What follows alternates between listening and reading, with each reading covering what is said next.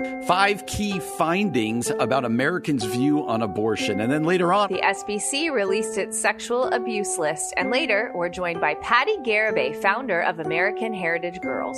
You're listening to The Common Good.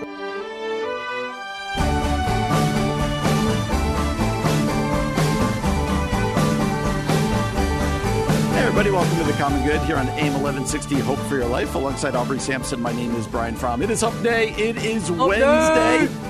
Glad to have you with us today. If you missed any of our shows this week, go get the podcast wherever it is you get your podcast. Just subscribe, rate, review. Aubrey, how are you on this Hump Day today? I'm doing wonderfully. My kids, today was their last full day of school, so tomorrow is a half day, and then we are done. It's officially summer, so I'm feeling ready. I don't even want to send them to school tomorrow, honestly, but I'll make them go. But what's the point? How long? Over under July 1st when you're longing for the structure of school.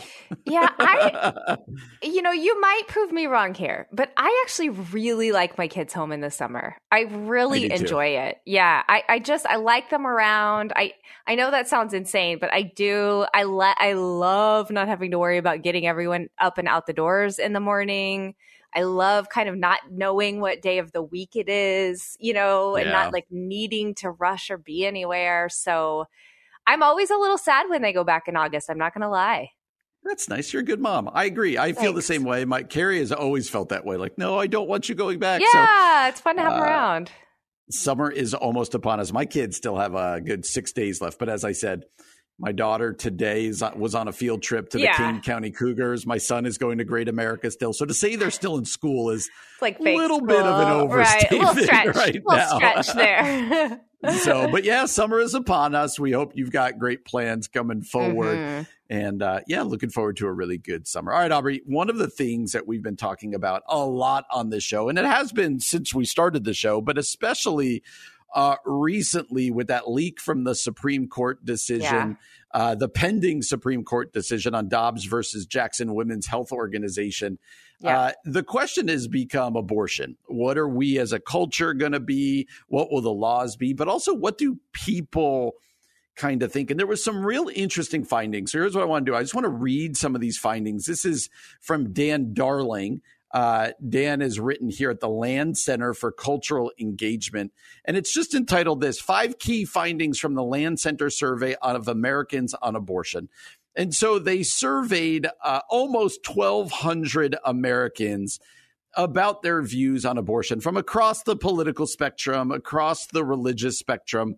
And so not an enormous number of people, but they tried to get a wide range. And so let me just read to you some of their findings, Aubrey, and then I would love for you to pick whichever one jumps out to you. Number 1, a majority of Americans favor significant restrictions on abortion.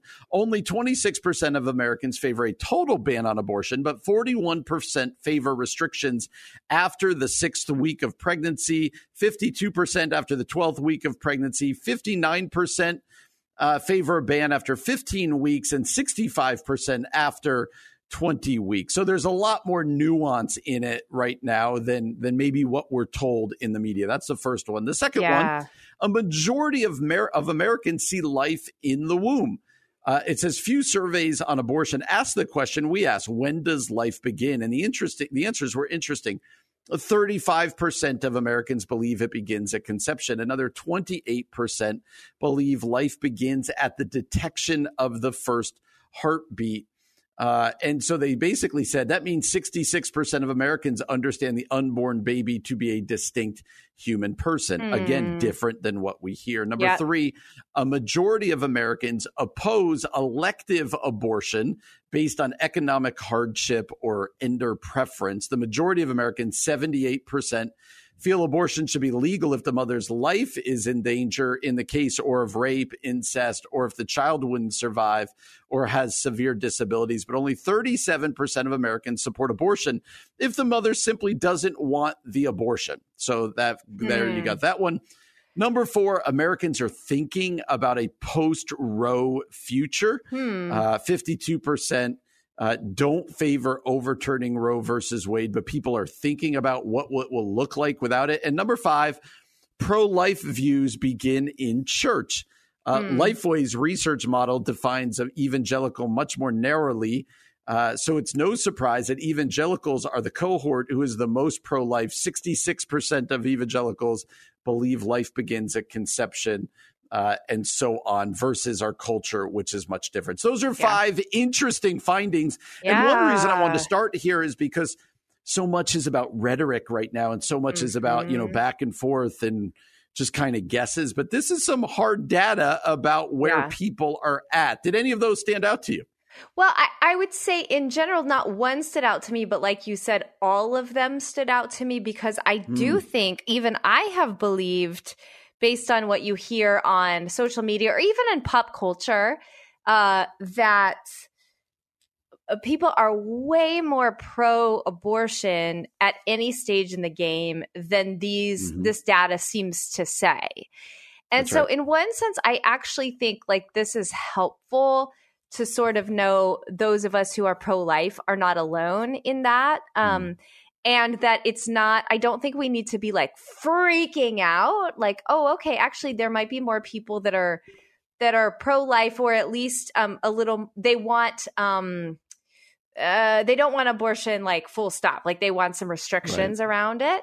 And then I think the other piece that was really helpful and interesting to me was that pro-life views do begin in the church. And so I think that shows us sort of our responsibility as Christians to, of course, lovingly, gracefully, with mercy, continue to express why we are pro-life. And perhaps that if, we have an understanding about the value of humanity, the value of life, the value of God creating each and every person at conception, that people just might need to hear that that's a thought, that's a belief, and the church can be leading the way in this conversation. I think to me, it just says we don't necessarily have to be afraid. We just can keep doing what we've been doing and fighting with mercy and grace for our pro-life stances.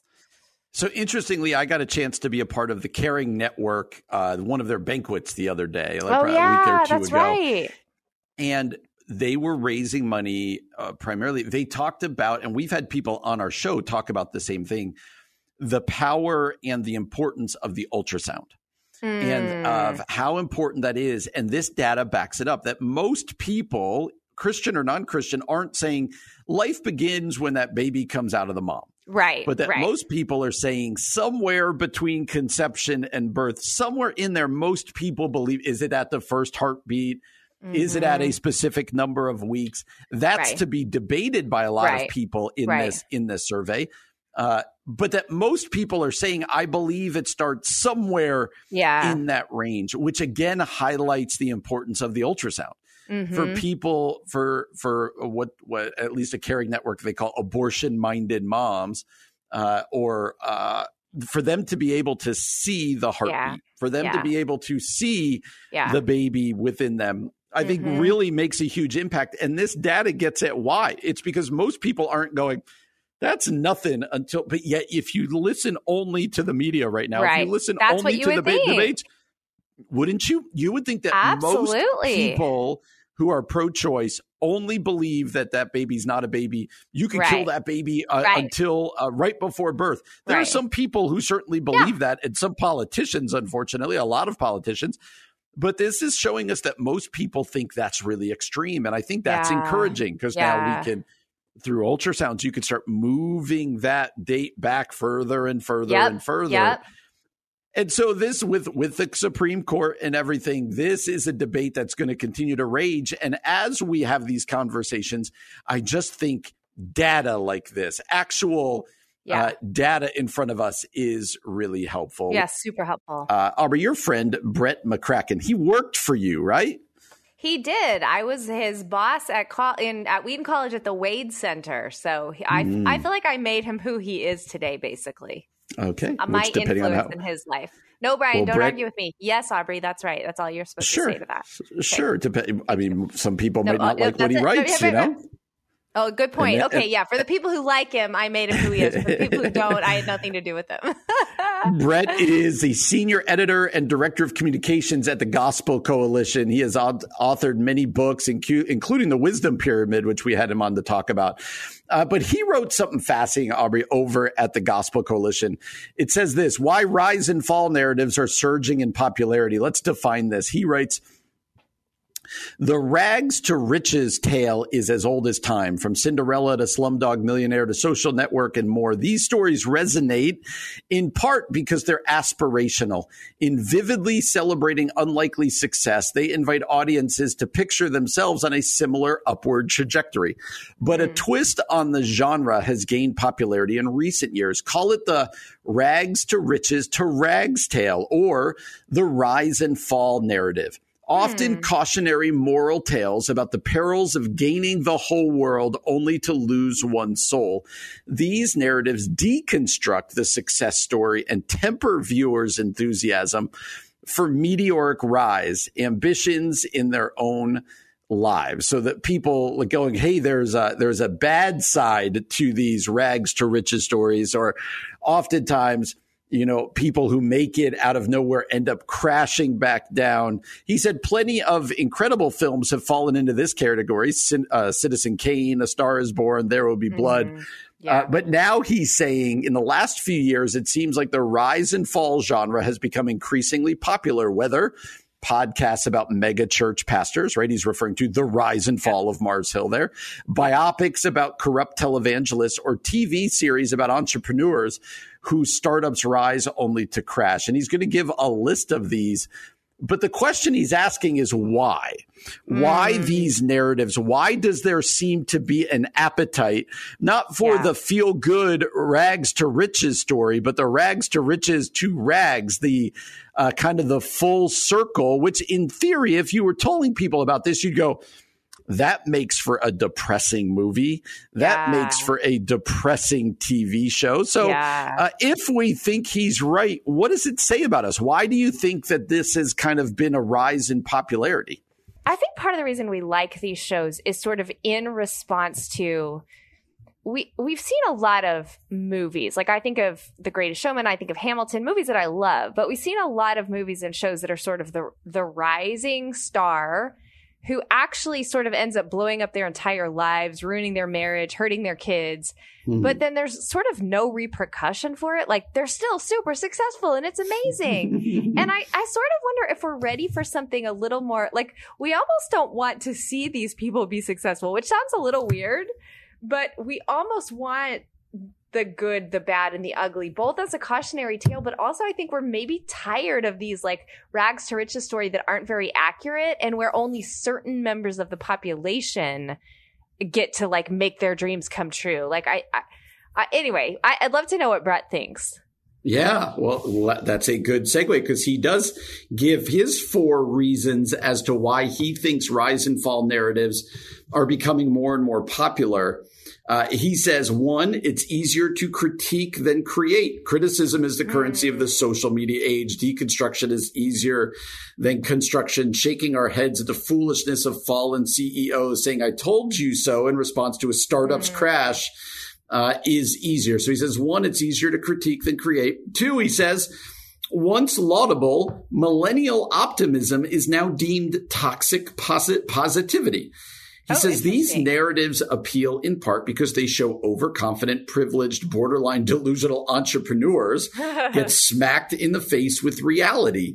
They're idealistic bubbles popped by the harsh realities of an unjust world. So this kind of over positivity that I think he's saying we enjoy seeing that kind of torn down. Number 3, we have no tolerance for being manipulated by elites. The populism of recent years, coupled with deepening distrust of powerful elites, whether it be Wall Street to DC to Silicon Valley, likely plays into the popularity of this genre. Watching very rich, very powerful people get their comeuppance feels like a satisfying payback for the various ways they swindled, manipulated, or otherwise used everyday people to get to the top. It feels like justice is served. And the last one that Brett gives, we like to see justice come to bad, and he puts in parentheses, other people.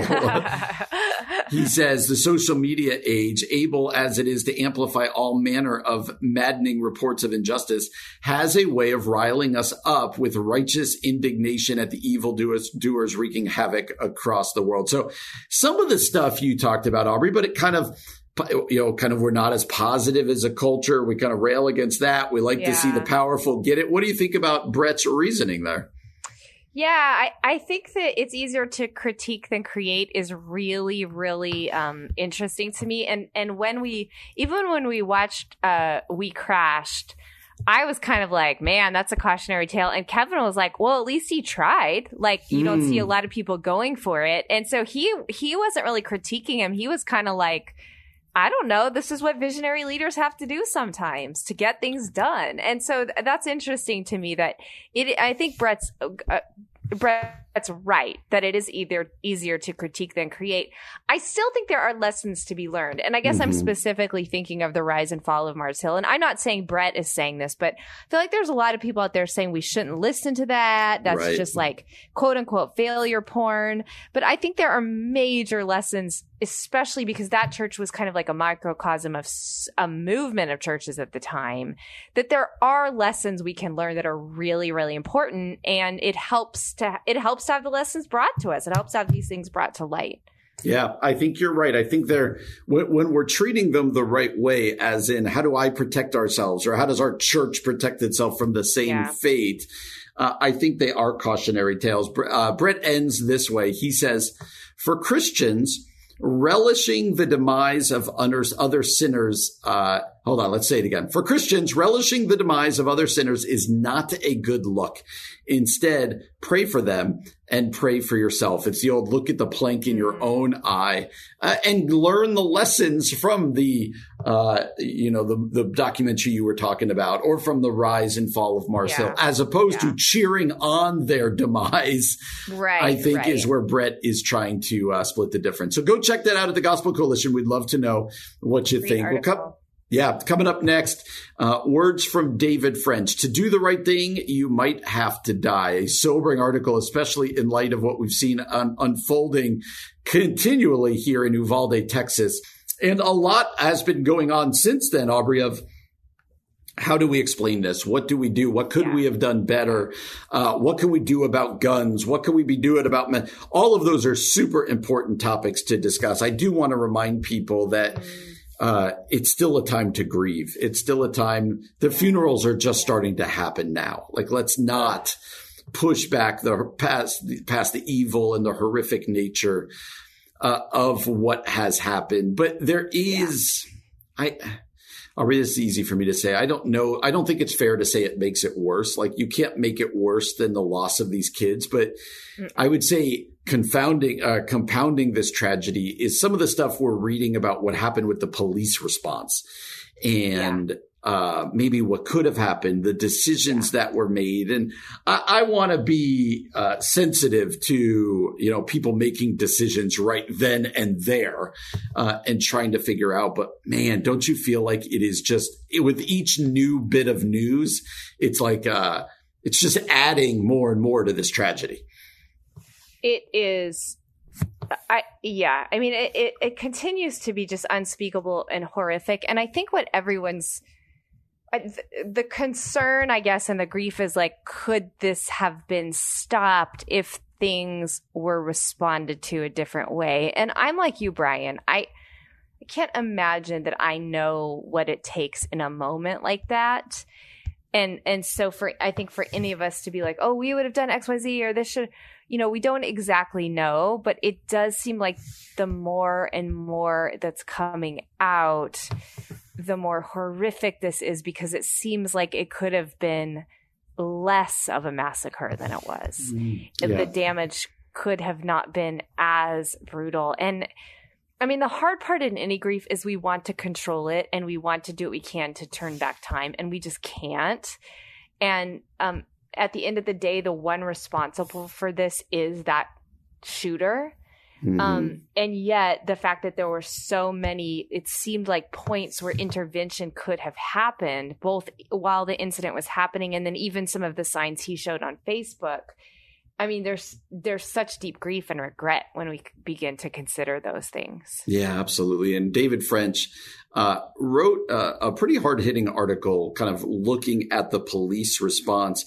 And it's hard. It's hard to read. It's hard to read. Like, you want to just scream, why'd you make that decision there? Why'd you make that decision there? But beyond the decisions that were or weren't correct, that weren't made, why were people told to stand down or whatever, David tries to get at the nature of courage. And it's really interesting in light of Memorial Day.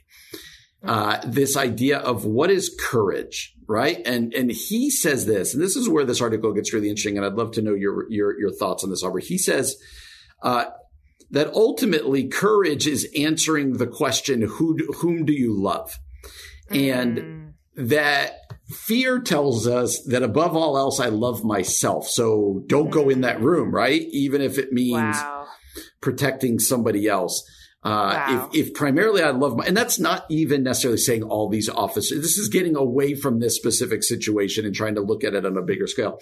Courage asks the question, whom do you love? And when we answer that question, above all else, I love myself, then we're going to be about my own, safety, and everything's going to look at through that prism.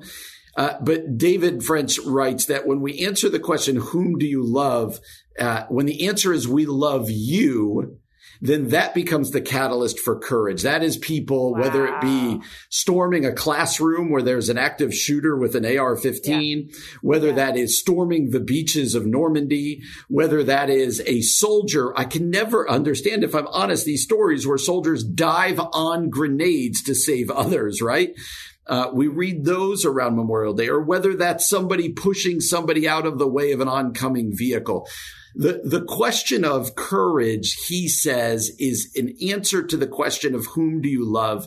And when the answer to that question is we love you as opposed to we love me, we act in courageous ways that we celebrate at times like Memorial Day, or we celebrate when people run into burning buildings, or whatever else. He's clear that it's not easy, but that is the dividing question. I have never thought of it remotely in that way. It's a pretty fascinating way, and it's got some biblical overtones to it, don't you think?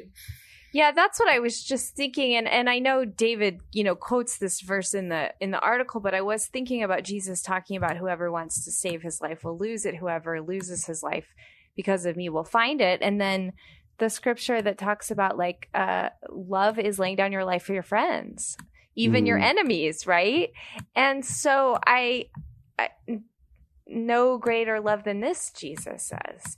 And so I do think French has got his finger on something, that because these police officers waited and waited and waited and waited, they were not choosing love for the kids. They were choosing love for themselves.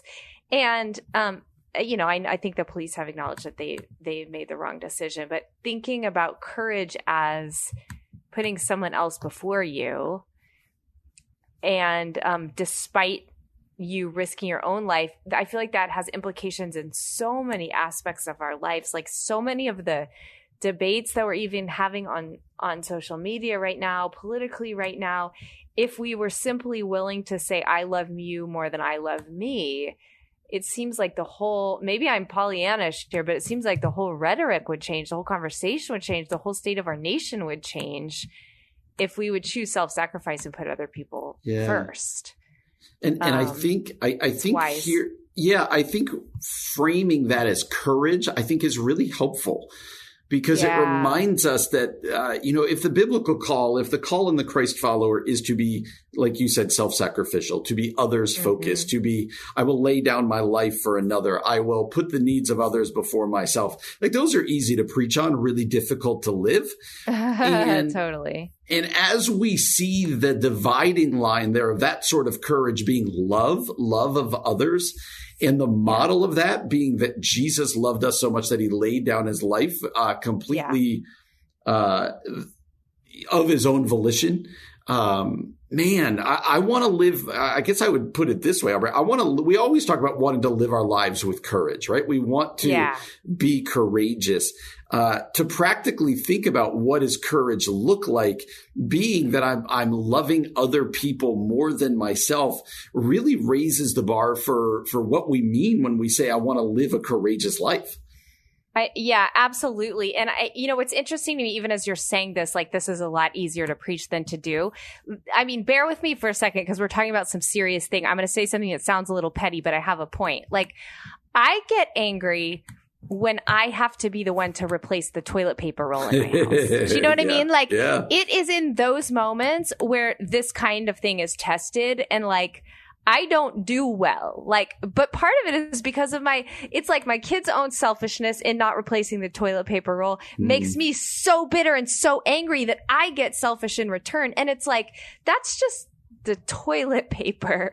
And so being called to do this where we're actually laying down our lives for somebody, it seems like we do need, because it was Jesus himself who modeled this for us, we need the Holy Spirit's empowerment to allow us to love and have courage like that. Absolutely. It's not just going to be thinking about it. It's going to be like transformation in our spirits from the very presence of God, causing us to love the way that Jesus loved. And I guess we have to get on our knees and pray for that and ask for more Christ-likeness, both in us and in our communities and in our neighborhoods, and especially in situations that are so horrific. Like this one in Texas. Yeah, we long to be a courageous church. And that doesn't mean just boldness or whatever else. It means stepping in and loving others above ourselves. What would the transformation of our society be as that happens? What would the reputation of the church and ultimately of Jesus be if his followers live like that? May we be people who have that sort of courage. Brian, here's something that I love about The Common Good. We move from a hilarious quiz about, was it a Bible verse or an Ed Sheeran lyric? And we go straight into the Southern Baptist Convention sexual abuse list. So this is what we do here on The Common Good. We run the gamut of all topics. And Brian, I want to step back for just a minute because I posted about this on social media, the SBC list. And I had somebody say, what is the SBC? And I have no idea what the story is. So for our listeners who may not be familiar with what is happening in the Southern Baptist world right now, could you kind of give us a rundown? Yeah, it is kind of the reckoning that many people have been asking for, right? It is the uncovering, the publicizing or the making public of the report of years and decades of abuse within the Southern Baptist Convention. And it's gotten to the point now where they're even releasing names, whereas before, they were kind of keeping the names private and trying to kind of minimize the impact. Now they're just going, here are the names, here's what we saw happen, and here's the steps we're going to take that this never happens again. And so, as with anything this big, people have opinions about what the right moves are and what should and shouldn't be done. But the hope is that this will be healing for the victims. It doesn't make it all right, but hopefully will be healing. But the reason, if you're out there and you're like, well, who's the Southern Baptist Convention? The Southern Baptist Convention is the single largest Protestant denomination in our country. And so that's why this is a big deal. And, it's sadly come out that over decades, over years, there was a lot of covering up of abuse of power, of sexual abuse. And that's what's going on now. That reckoning that has been debated and argued about for years is kind of happening now.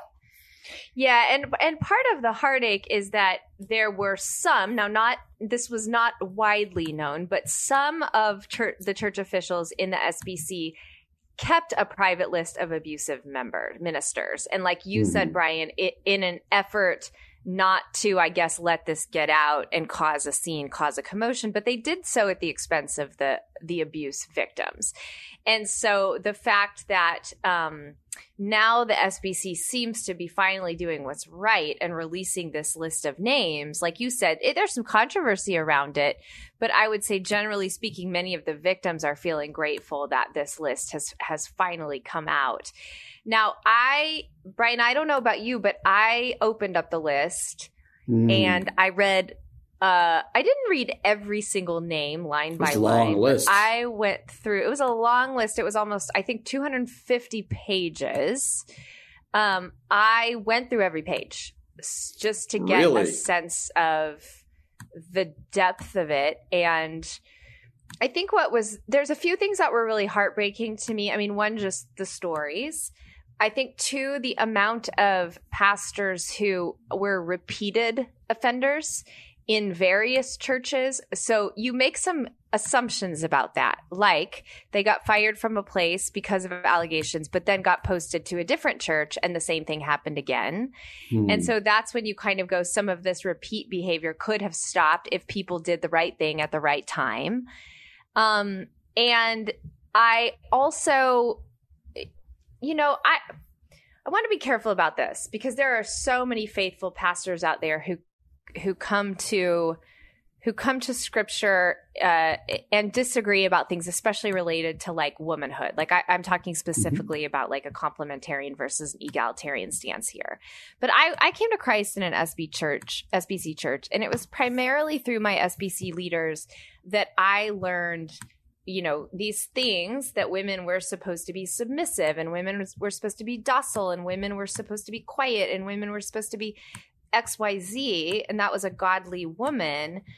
But I think what was deeply disturbing to me reading the report of these pastors was how much of that, some of it very well intended, meaning to be biblical, some of it in the cases of these pastors felt like it was using the pulpit as a place to groom their victims. And it just, for me, I have posted a few times this week about this. I just think anytime we are using the pulpit for coercion, for our own domineering reasons, we're doing something wrong, right? Like that's just evil. And it's really gotten me thinking again about like the role of the preacher, the role of the pastor. What does it actually mean to preach God's word faithfully? And so much of it, as we know, because we're hearing all of these terrible tales of pastors abusing their power, it's that the life lived by the preacher and the pastor has to be one of forthrightness and integrity as much as the preaching has to be biblical. Yeah. And we know those things to be true, right? But just, I think something about seeing that list, the disconnect between like the corruption of the pulpit, the corruption of God's word, and the devastating impact of these victims, it was very disorienting and pretty painful to read. Simultaneously, on the other hand, I'm so glad this list is out. So that was my experience of reading it. I don't know if you've read it yet, Brian, but what are your kind of thoughts about these names coming forward, or about what I just said? I do think you're right that it reminds us of the power dynamics within a church setting. Big churches and small churches, we see this over and over again. And when used in, I don't know the right word, nefarious ways, it's very powerful. And it's why I'm preaching through the book of 1 Peter right now. And Peter says to the Christians, he says, live such good lives among the pagans that even though they basically disagree with you, they can't, they glorify God because of the life that you lead. And also, in Paul's epistles where he's talking about the role of the pastor and the elder, he regularly talks about things like character, things like integrity. And our greatest apologetic and evangelistic tool is the life that we lead. And I think that's even more so in the life of the pastor who's leading, because it's such a fine line between power that's abused and power that is handled well. And so I do think that should be a wake-up call. And, there's a lot of people who don't think these names should be released because not everyone whose name got released, they use the line of credibly accused, basically, like it's credible. Yeah, right. But it doesn't mean it's been proven. But I don't know. I'd rather see this sort of reckoning, and this feels like it's purging. It feels like it's healing. Yeah. It feels like it is necessary to name names. As you said, the list is 250 pages long. I mean, it's really long, and that tells you how deep the problem was. And so, I would encourage you out there, if you're a pastor, understand the enormous privilege and burden leadership is, and you must handle it well. But I would say if you're in a church in which a pastor is not handling that power well, that's a reason to get out of there and get out of there fast. That's right.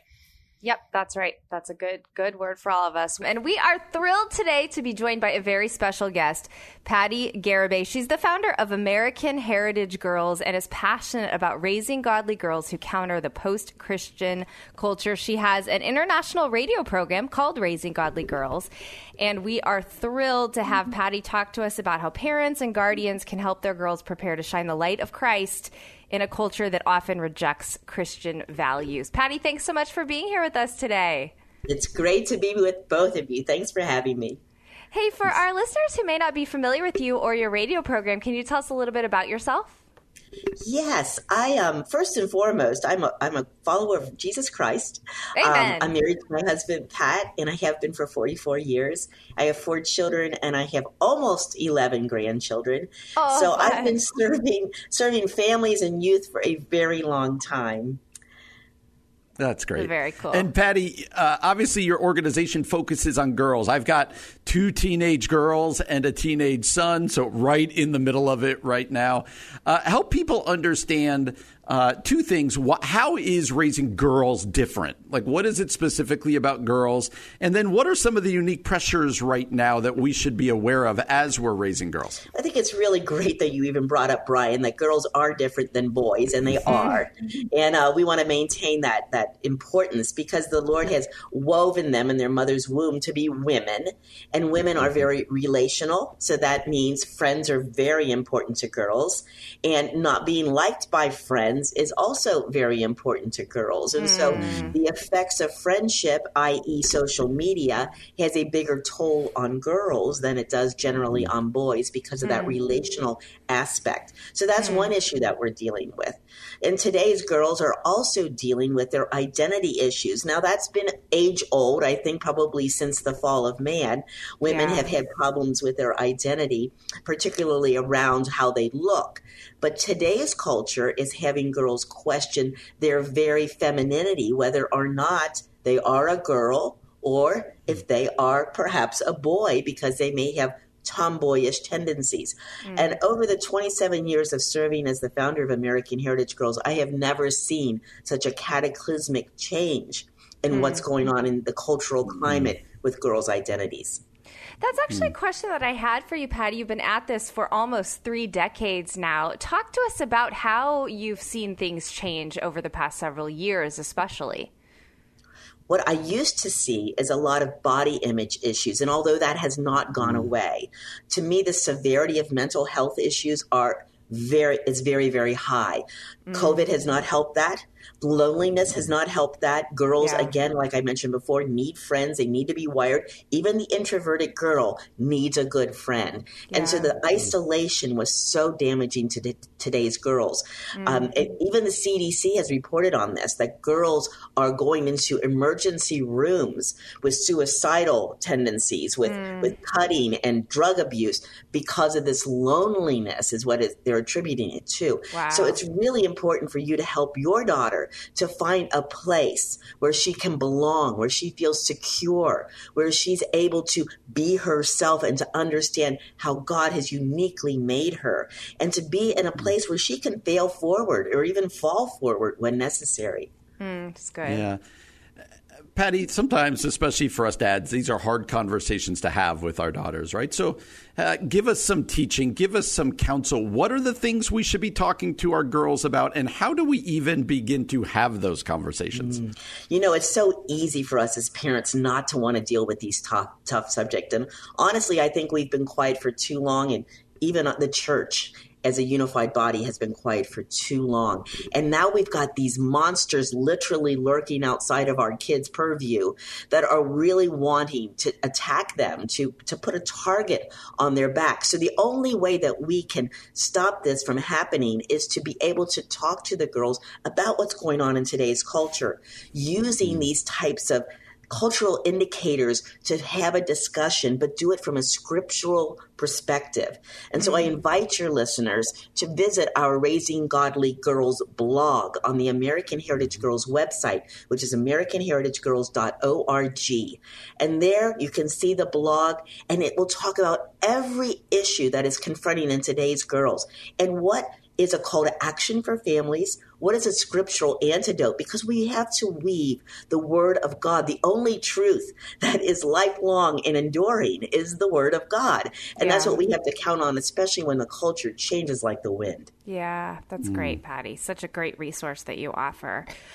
Patty, I'm guessing that parents come to you with a lot of questions.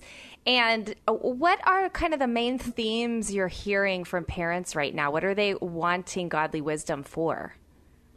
They're wanting to understand how to deal with perfectionism and stress in their girls. Perfectionism is another thing that I believe women struggle with a little bit more than men.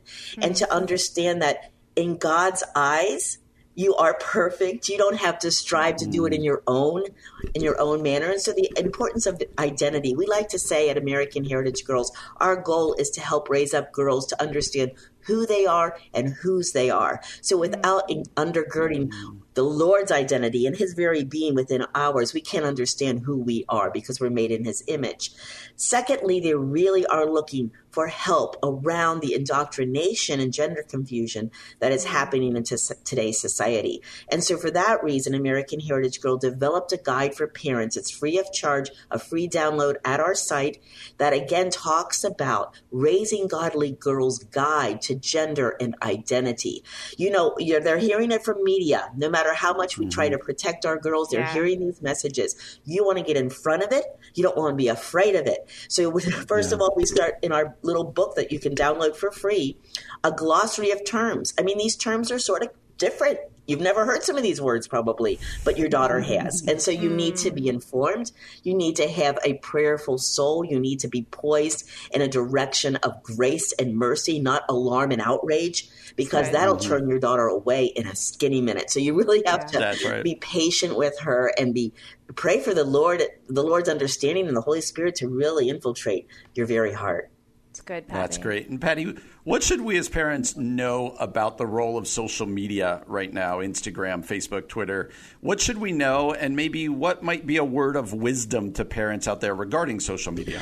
Wow, even Instagram themselves, Facebook being the parent company, did that study, and you may have heard of it, about the damage that their own social media platform, they could not ignore the facts, is doing to today's girls.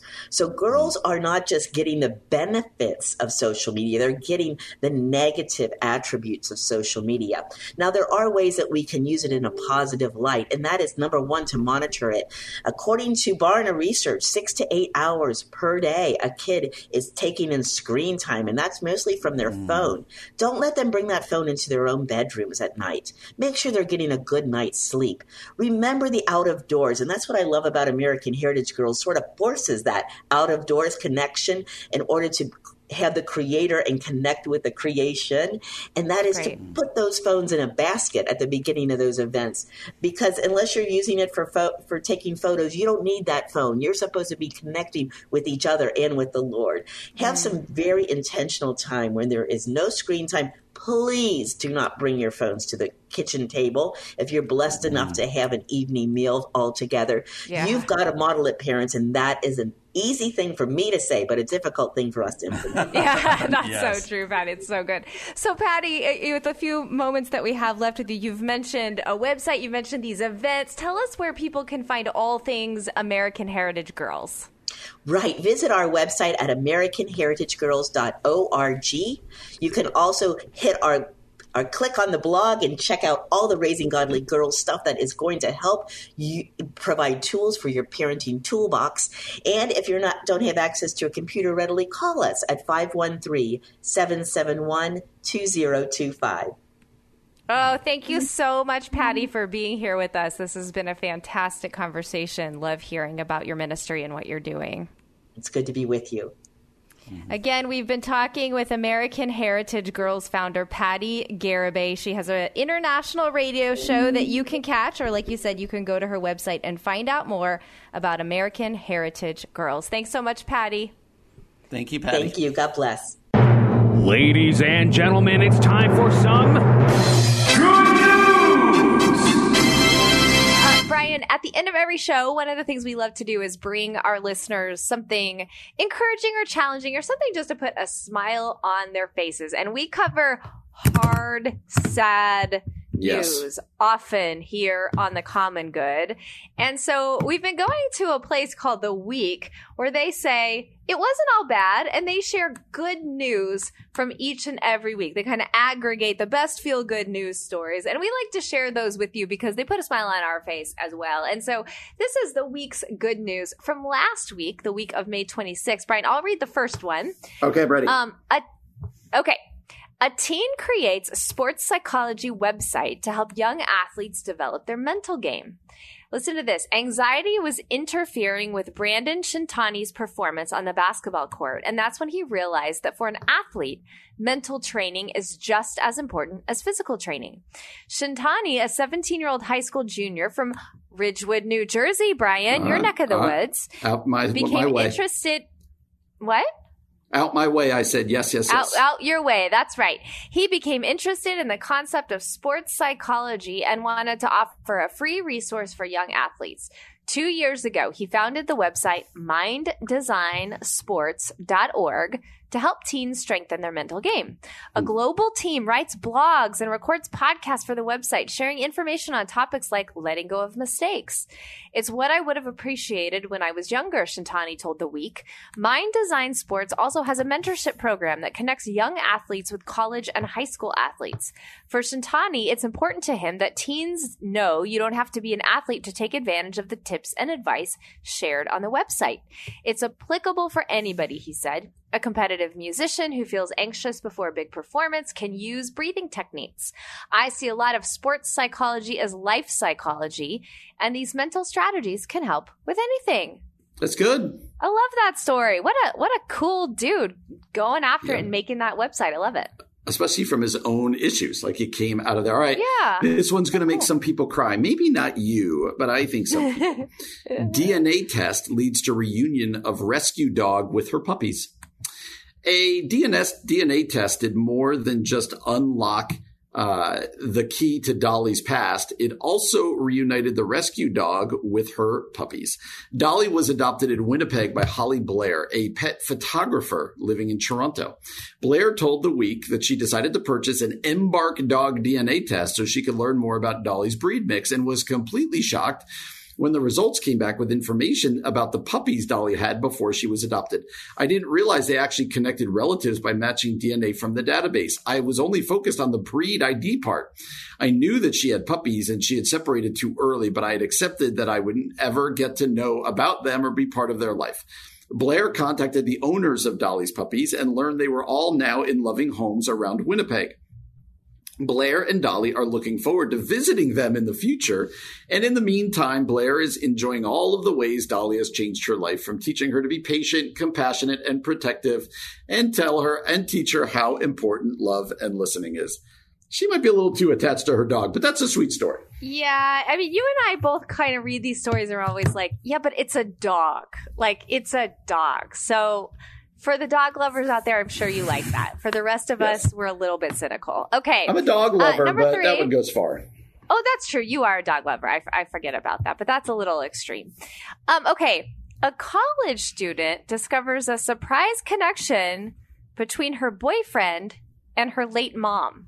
Oh, I'm a little bit nervous about this, but I'm hoping it's going to turn out good. Okay. This is good news, so we're going to be okay. Yeah, so it can't get weird. Okay, a photo snapped more than a decade ago is Leah Menzies' wish come true. Menzies, 18, has been dating Thomas McLeod, 18, for about 7 months.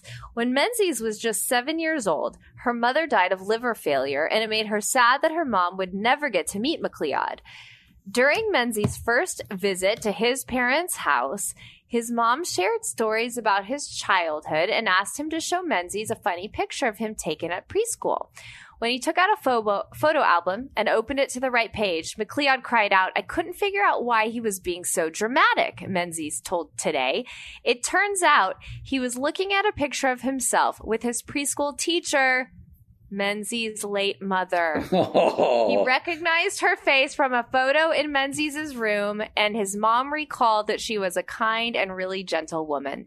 Menzies told Today, "It is incredible that she knew him. What gets me is she was standing with my future boyfriend, and she had no idea." Isn't that cute? That's a good story. That is sweet. That is sweet. I get worried about stories like that when it's just boyfriend.